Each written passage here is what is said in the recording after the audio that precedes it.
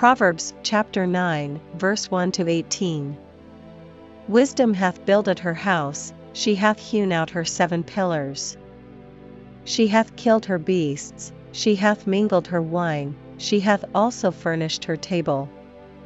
She hath sent forth her maidens, she crieth upon the highest places of the city. Whoso is simple, let him turn in hither, as for him that wanteth understanding, she saith to him, Come, eat of my bread, and drink of the wine which I have mingled. Forsake the foolish, and live, and go in the way of understanding. He that reproveth a scorner getteth to himself shame, and he that rebuketh a wicked man getteth himself a blot.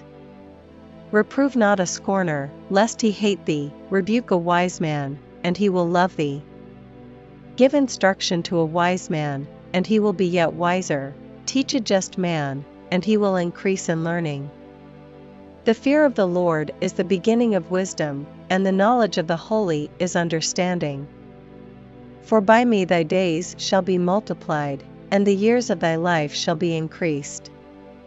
If thou be wise, thou shalt be wise for thyself, but if thou scornest, thou alone shalt bear it. A foolish woman is clamorous, she is simple, and knoweth nothing. For she sitteth at the door of her house, on a seat in the high places of the city, to call passengers who go right on their ways.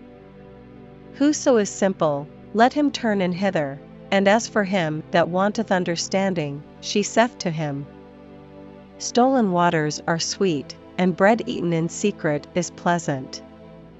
But he knoweth not that the dead are there, and that her guests are in the depths of hell.